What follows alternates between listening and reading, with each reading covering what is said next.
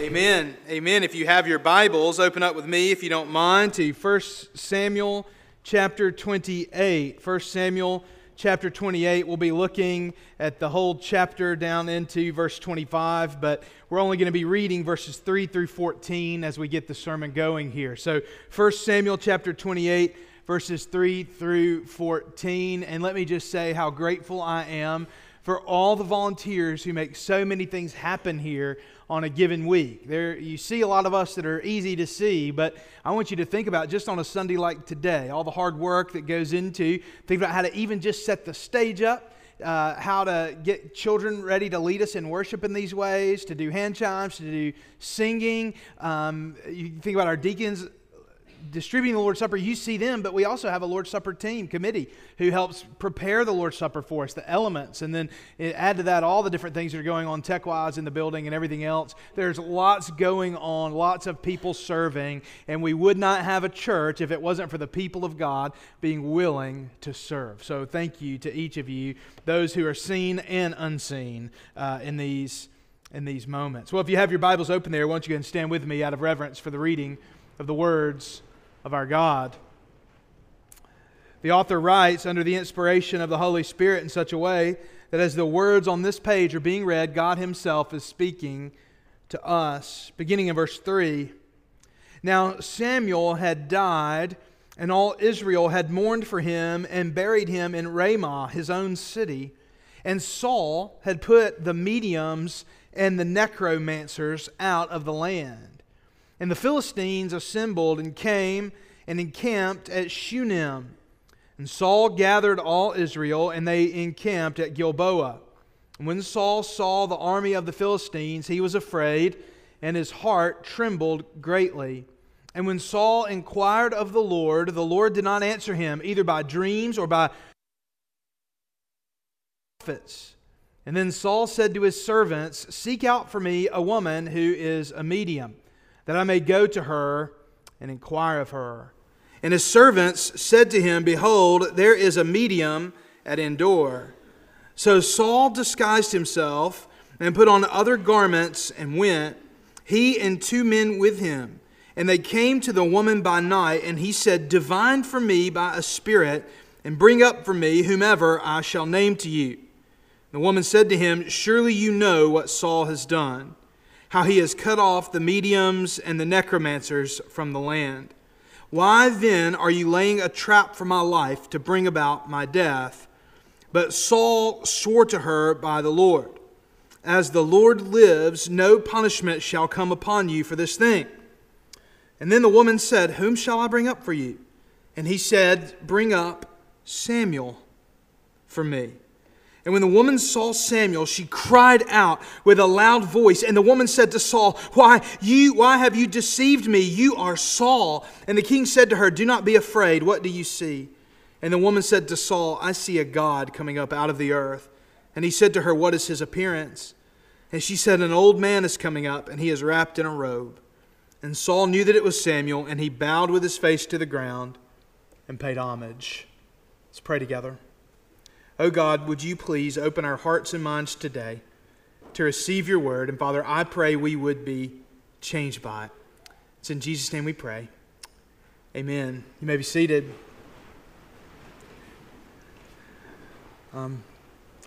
I think I would start with a wedge salad. A good one. A good wedge salad. A big one. Then I think I would go with a bowl of gumbo. You got to have a salad course and a soup course. Barbecue ribs, why not? French fries, maybe some turnip greens. I don't know, can't quite make up my mind on the theme here.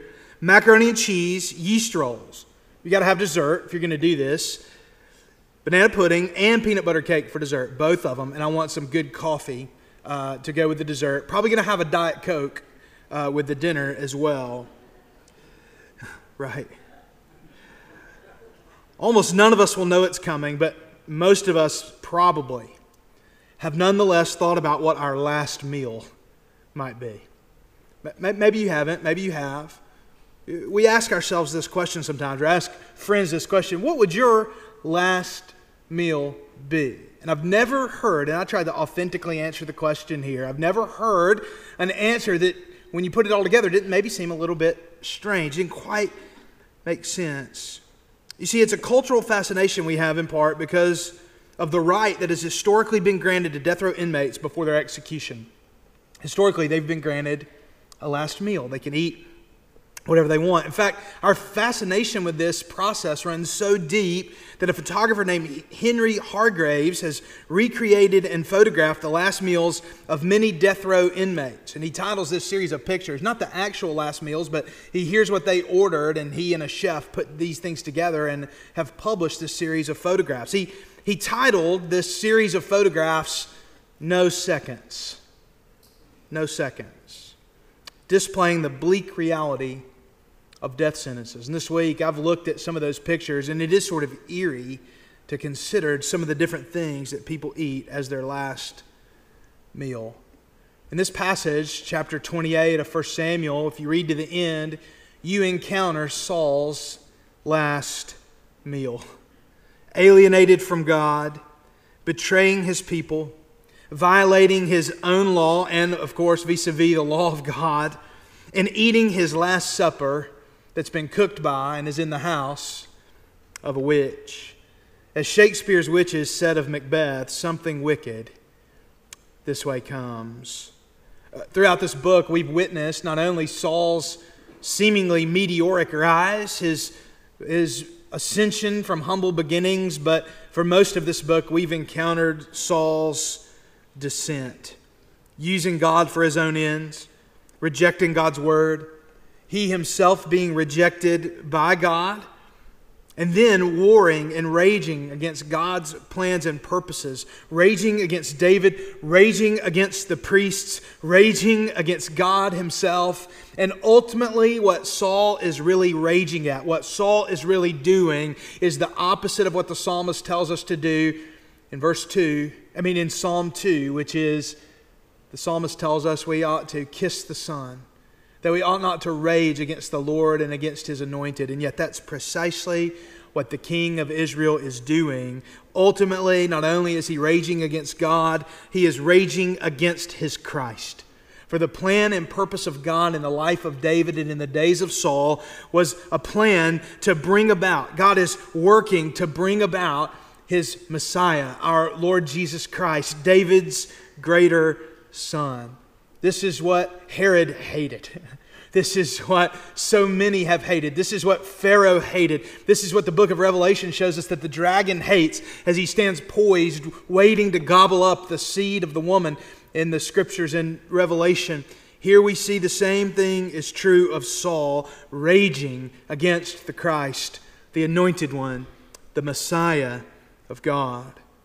This morning I want to show you something. From this text of Scripture, I want to show you the way that thinking and living in a Christless way brings about not only misery, but in fact, wickedness. It's the surest way to sinfulness, and it's the surest way to a bleak and hopeless future. As Christians in the age we live in, we can see so much of a fuller picture, but nonetheless, the same temptation to abstract wisdom and religion in our very own lives from God's plan and purpose and His anointed one remains the same for us today as it did for Saul. We are all tempted to do these things. And so this morning, I want to show you 3 truths that I hope will help you embrace Christ in every facet of your life. 3 warnings, that is, against Christlessness in our hearts and in our lives. Here's the first point I want you to see this morning. The first point is this: beware Christless wisdom. Beware Christless wisdom. As verse 3 opens, we recognize Saul is in a tough spot. Verse 4, we see that the Philistines have assembled and they've come and they've encamped at a place that is far too close for comfort. They're getting closer and closer in. It's one of the things as 1 Samuel develops, you can almost feel the Philistines as you read the different geographical points where they are. You can feel them encroaching closer and closer. You can feel them gaining ground. You can feel the pincher maneuver coming in on you. You can feel the pressure that Saul is under. Remember, Saul saw himself as hired by the people to fight their battles. And as has become customary and typical with Saul, he sees the army and he was afraid. The Bible says in verse 5, his heart trembled greatly within him. He's in a tough spot, but it's even worse than that. Not only is the army near again, not only is he afraid again, not only is he trembling instead of going out and being ready to fight, being ready to lead the armies. Instead, what we see is there's another problem. Things are worse. Saul seeks to inquire of the Lord, but God didn't answer in any of the licit ways that God has given the king to seek his counsel.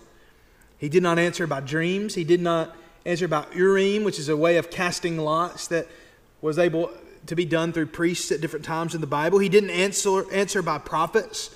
There's no way that God is speaking to Saul to tell him what to do. And there's another problem that the author highlights. Saul and Israel, in fact, have lost their spiritual backbone. Whenever things were very bad, you could always count on Samuel to bring a word from the Lord. You can remember earlier in this book, the Bible says in the days of Eli the priest, before Samuel came on the scene, the word of the Lord was rare in those days. And then Samuel had come on the scene and was able to speak on behalf of the Lord and help lead and judge in Israel. And yet now that he's died, Saul is at a place where it is absolute, total radio silence from the Lord. He's in a tough spot and he's desperate for wisdom from God. And he makes a command to his servants. Notice what the Bible says in verse 7. Seek out for me a woman who is a medium. That is someone who can consult with the dead, that I may go to her and inquire of her. And his servant said to him, behold, there is a medium at Endor. Now I hope you didn't miss it in verse 3, something that was said here, a little piece of information the author wants us to know. Saul, the end of verse 3, and Saul had put the mediums and the necromancers out of the land. Nonetheless, Saul wants to go see this woman at Endor. Saul wants to go and find this wisdom that's not from God, but a wisdom nonetheless. He wants help. He needs help. And so what he does is he divests himself of anything that might signify who he really is. Remember, throughout this book, the robes and other things are symbols of his kingship. So anything that would make him look like a king, he takes off. Interestingly enough, he recognizes Samuel later by the robe that he's wearing. Another way I think the author is weaving this picture of Saul having the kingship ripped from him. You'll remember it was Samuel's robe that was torn, and the first time God had told Saul that the kingdom was being ripped from him. In his disguise, he comes to the woman in the cover of night with his sunglasses and trench coat on, and he asks her to summon up the spirit of someone dead for him. And so rightfully, this woman is afraid, though she may be running a sort of black market medium service here. She's nonetheless afraid as someone new has come to be a customer. She fears that he may be perhaps some sort of double agent and reminds him of what Saul had done. Do you feel the irony here? She's telling Saul what has put her out of business.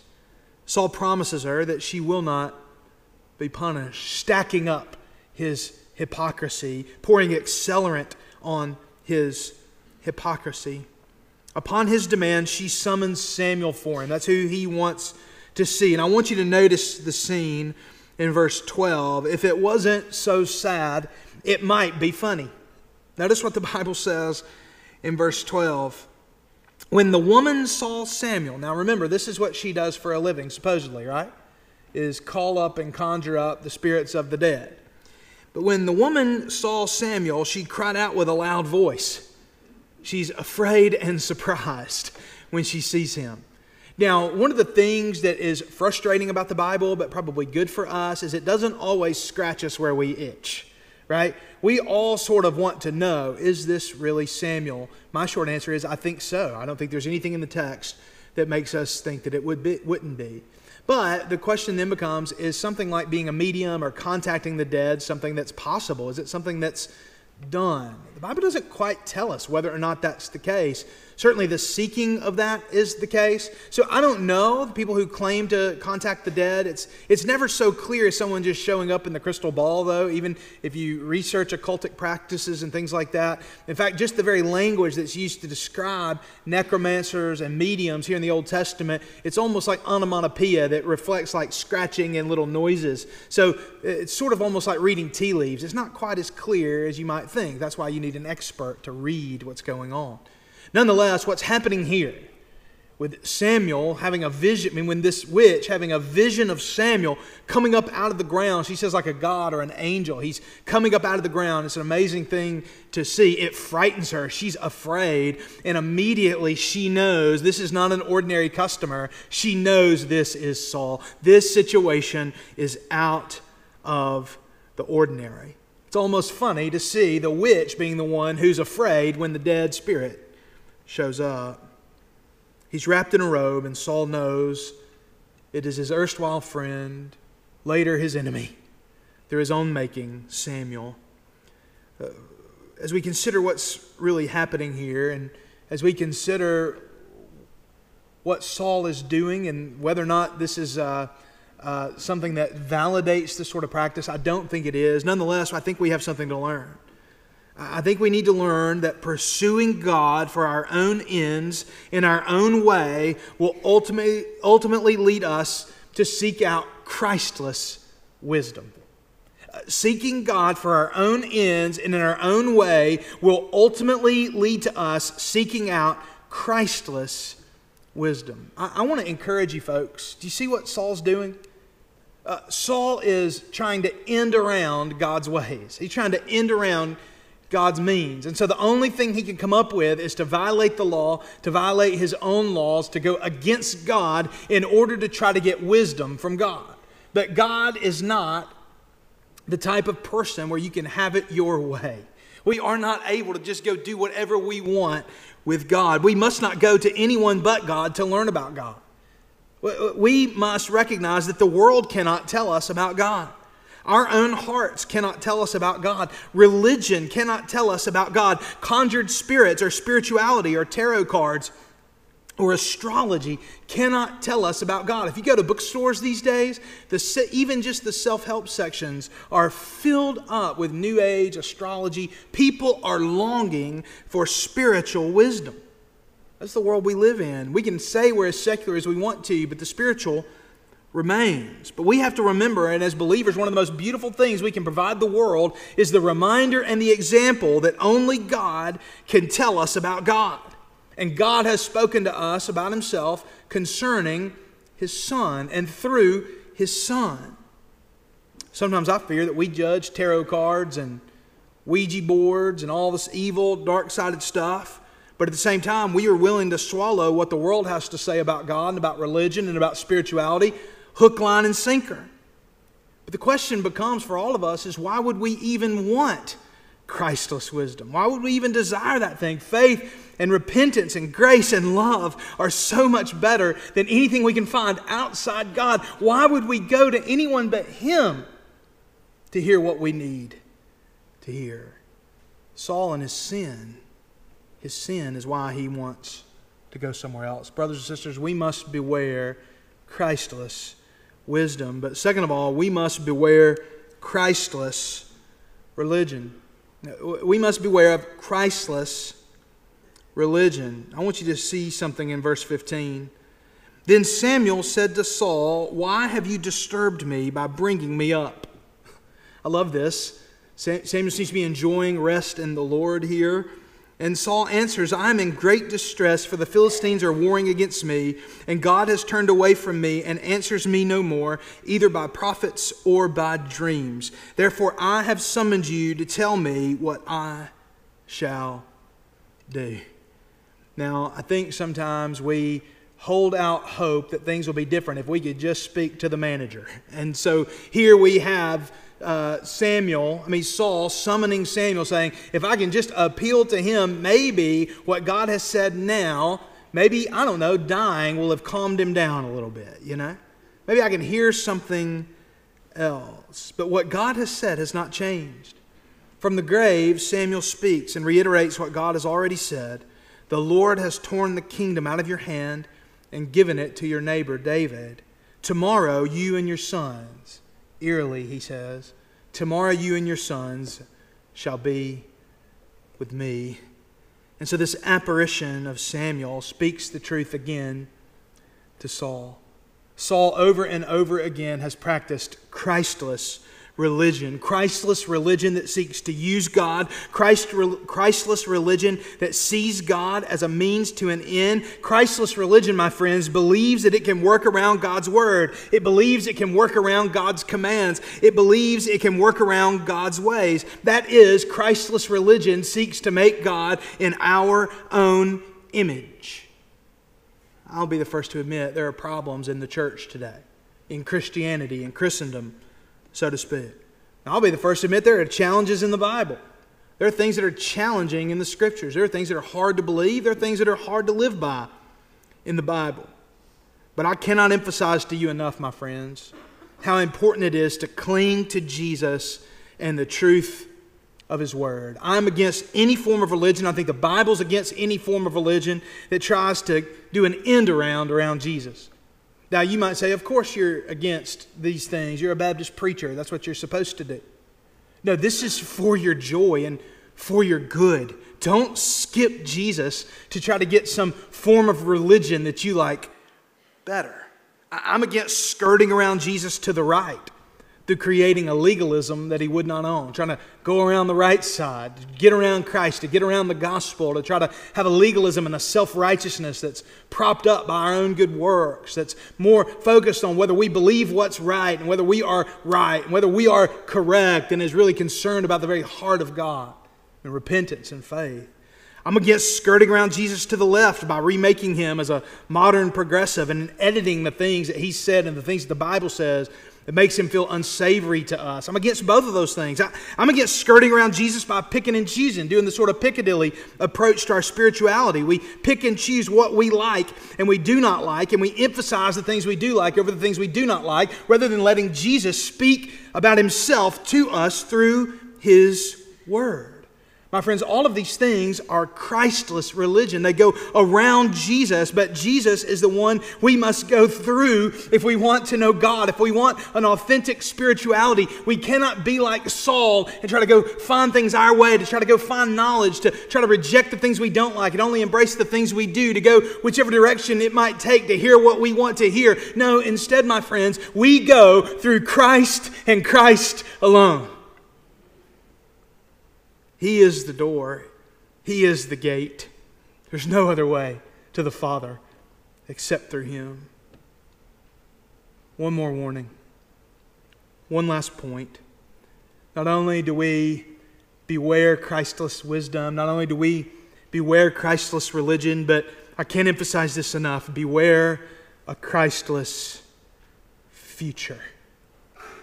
Beware a Christless future. The word of the Lord concerning his doom is confirmed to Saul. And in that moment there, before his men, before the witch, exposed, broken, sinful, Saul falls down flat on the ground, not in repentance, but in fear. Not fear of the Lord, but fear of the loss of everything he holds dear. He's without energy at this point. We don't know if he was fasting before he came to this medium. We don't know if the seriousness of the battle caused him not to eat like he had commanded his troops to do before in the episode with Jonathan and the honey, or if he's just so afraid he's lost his appetite. But at any level, he is famished and has lost all of his energy and is in the absolute nadir of his life, career, and ministry. There's nothing worse. And so the witch looks at him and has pity on him.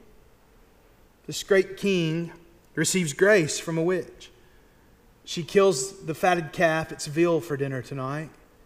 This celebratory symbol to kill this fatted calf. She kneads and bakes bread and convinces Saul to eat a meal fit for a king, a celebratory feast. Look at this picture. The tall, handsome, victorious, promising king of Israel, shorn of his royal attire, wearing a disguise that is now soiled by the dirt on the floor of the house of a witch, fearful, trembling, unrepentant, and eating his last meal in shame and ultimately a resignation to his fate. The author helps us see this when it talks about them leaving. Then they rose and went away that night. He doesn't go to hide. He doesn't go stay here. He doesn't try to go seek solace anywhere else. He goes back knowing that his doom is sealed. And as they stepped out into the darkness outside the house of the witch, I'm sure it seemed bright compared to the night that had descended over the soul of this once promising king. Brothers and sisters, I want you to know something. You can kick and you can scream and you can rage and you can run and you can rebel and you can do everything you want to do to try to snuff out what you feel like your problems are. Like Saul did seeking that partridge named David out in the mountains. If I could just snuff him out, things would be okay. If I could just do this, things would be okay. If I could just hear from Samuel, things would be okay. But there is no avoiding the reality that a future without Christ, a future when you have not run to Jesus in repentance and faith, a Christless future is bleak and hopeless. You can run after pleasure. You can find worldly wisdom that will tell you how outdated and silly Christianity is. You can find someone who will say, yeah, I know that's what your chubby fundamentalist bow tie preacher thinks, but let me tell you what the Bible actually says. You can find someone who will tell you anything you want to hear. And you can do everything in your power to try to prove reality wrong, but facts are stubborn things. Brothers and sisters, I am not here because I want to control your behavior. I am not here because I want to be able to line a bunch of shiny, happy Baptists up and say, look at how good of a pastor I am. I am here because Jesus wants you, by His grace, to run from sin, to run from the devil, and to run into His open, loving arms. Do not walk out into the night when there is light to be had. Do not run to sin when righteousness is waiting for you in droves. Do not, my friends, run into hell when heaven's arms are open wide. Beware, beware, beware a Christless future. Every person in this room will one day, every single one of us will one day eat the meal for which there will be no seconds. Every one of us will one day slip off into an eternity. We will slip off and face the living God. We will all eat the meal for which there will be no seconds. But Christ has invited you to a feast that will not end. There will be no death in all this holy mountain. He has prepared a sumptuous feast for all those who will come to Him. There's only one way to eat it. There's only one way to know Him. There's only one way to have a future in Christ. And that is by faith. And by faith, we will one day reach this festal gathering, this supper of the Lamb. By faith, we have a hope. By faith, we have a future. By faith, we have a world without end. By faith, we can see and know God's wisdom. By faith, we can live out our days before God, not having to cling to man-made religion, but knowing Jesus personally by grace through faith. Brothers and sisters, we can have a hope and a future by grace through faith. By grace through faith. Would you follow Him today? I want to offer an invitation even now. If you've never trusted Jesus, you trust Him right where you are. You come talk to me if you need someone to pray with, and this altar is open to you. But I would love today for you to turn from your sins in repentance and turn to God in faith through Jesus. Second of all, you may be a believer, and you may say, I'm trying to get to God every way, but the way He's appointed. I know what's right, but I just can't seem to make it click. Oh, would you turn to Jesus by grace through faith today and recognize that if you persist in your sin, that there is no joy on the other side. Turn to Jesus by faith. And finally, you may be looking for a church home. Man, what a joy it would be for me today to talk to you about what it means to be a member here at First Baptist Church. After this prayer, let me invite you to come. Let's pray together.